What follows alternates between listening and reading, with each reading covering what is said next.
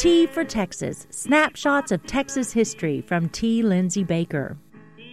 Joe Sappington remembered, Dud Jenkins and I were the best dancers in the neighborhood. He wrote this in the 1920s for the old Frontier Times magazine published in Bandera. For weeks, Sappington and Jenkins had tried to outdo each other at local dances as teenagers, but the finale came one evening when their friends pitted them against each other. The first one to dance was Dud. According to Sappington, he danced every step he knew to fast and furious music.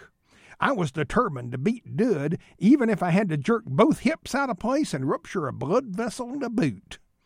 To start his set of dances, Sappington asked the fiddler first to play The Devil's Dream as fast as he could.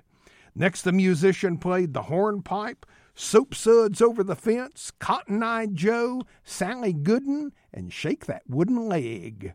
I was keeping time with the back step, buck and wing steps, jig steps, double jig steps, pigeon wing steps, and double pigeon wing steps.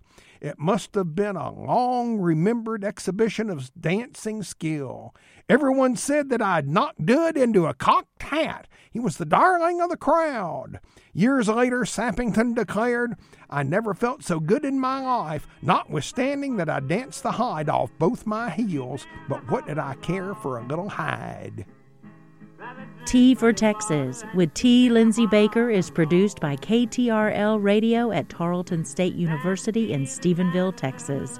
More information at tfortexas.org.